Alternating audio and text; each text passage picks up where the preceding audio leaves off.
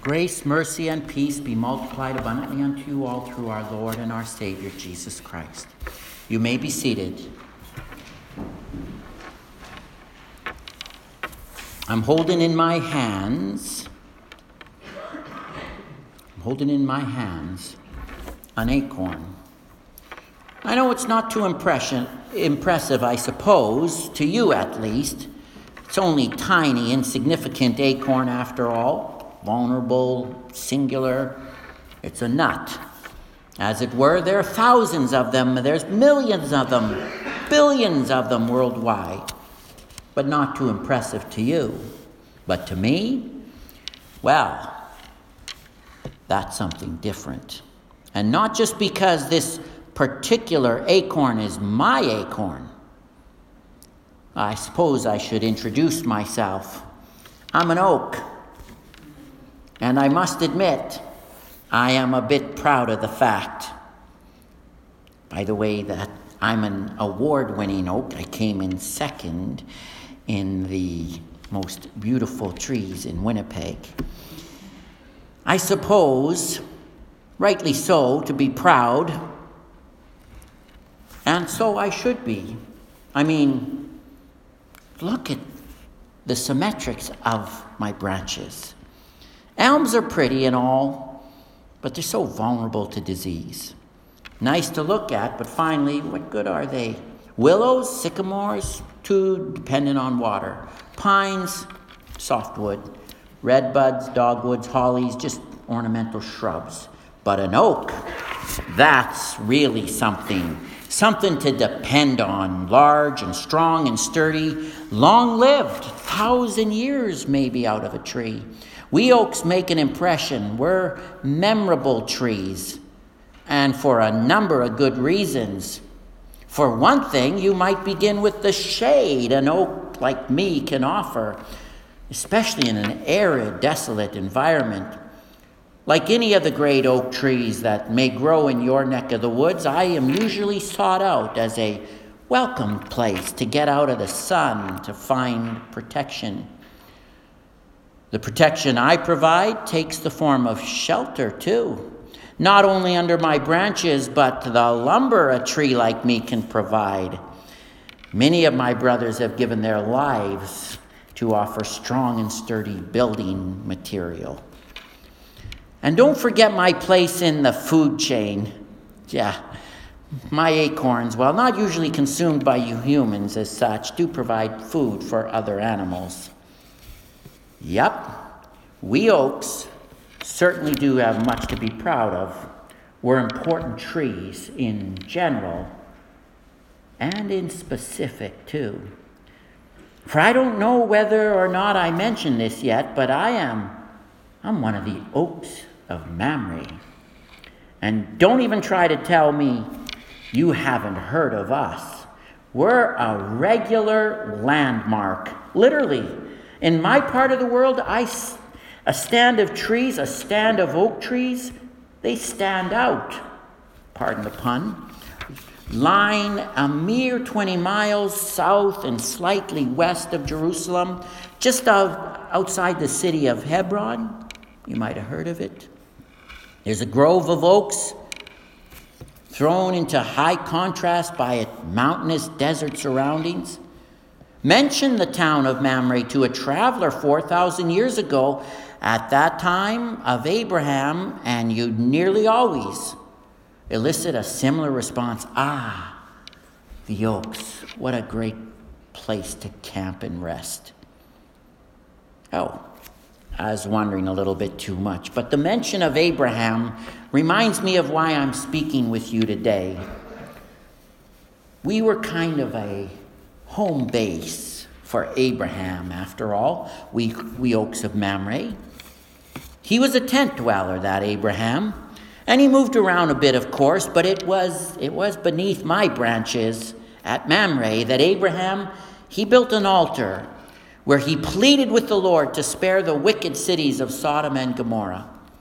And it was near our grove at Mamre that Abraham purchased the cave in which he buried his wife, and where he himself and many of his descendants would be buried. Yep, A lot of ancient history was tied up here near the stand of trees I call my home. But there's more to it than just that, than just human history. You see, I'm a witness to a different sort of history as well. For beneath my boughs, God, the great God Almighty, he became involved in human history. I was privileged to witness a significant moment in the history of salvation itself. Yep, oaks are memorable in and of themselves. And my grove, well, we're a landmark. But what makes me so memorable is that in my shade, old Abraham and Sarah welcomed guests, not just any guests. They found themselves to be hosting none the less than the Lord God Almighty, come to earth for this special occasion in human form. In the same way, I'm told, 20 centuries later, a group of disciples in Jerusalem prepared a meal. It was a Passover dinner, found themselves to be hosting none the less than the Lord Almighty, come to earth for that special occasion in human form. What took place in that upper room that night was a promise, right? This is my body given for you. This cup is the new covenant in my blood shed for you. And that promise continues to sustain and uphold Christian people even now, another 20 centuries later. And that promise took place in the upper room. And look at what promise took place under my branches at Mamre. One that would prove to be as solid as an oak, as lasting and as sturdy as the oaks of Mamre, and as comforting, providing the kind of spreading shade, the outreaching protection that God constantly offers to his people. A promise that will take its place in the long chain of events by which the Lord God intended and still intends to fortify his people and preserve them. Behold me, an oak of Mamre, big and strong and enduring. And now behold the form God's promise takes. Look, an acorn. Yeah, you may have to look closely to see it. It's tiny after all. But strain your eyes, take a good hard look, for from the ancient tree of Abraham will drop an acorn whose name will be Isaac.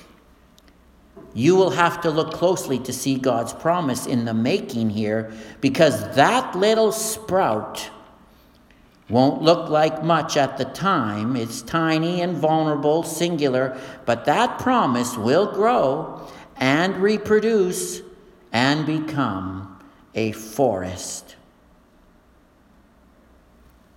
At this time, the Lord decides to use other images than a forest to tell us just how great his promise will be. It will grow to be as numerous as the stars of the sky and the sand of the sea.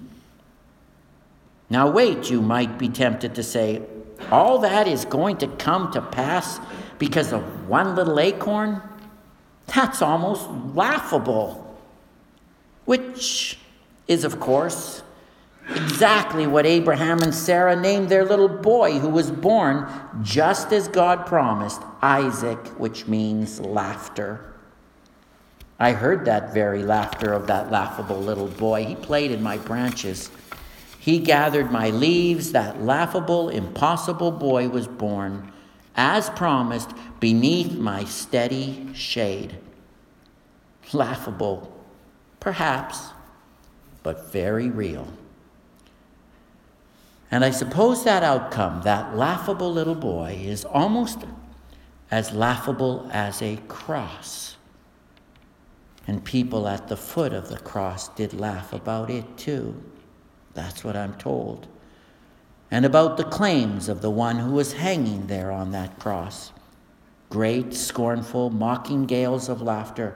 What can ever possibly come of this one? He deserves to be buried in the ground. And look what has come of it. Behold, the life-giving tree of the cross, on which was hung the salvation of the world. Behold how that tiny tree has grown into something that resembles a mighty oak, providing shade and comfort for the people of God, something solid to build on and to build with. It is a promise so strong that it will indeed last forever.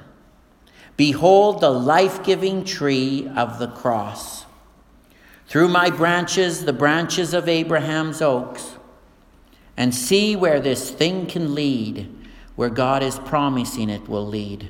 From one little acorn, the salvation of the world. Amen.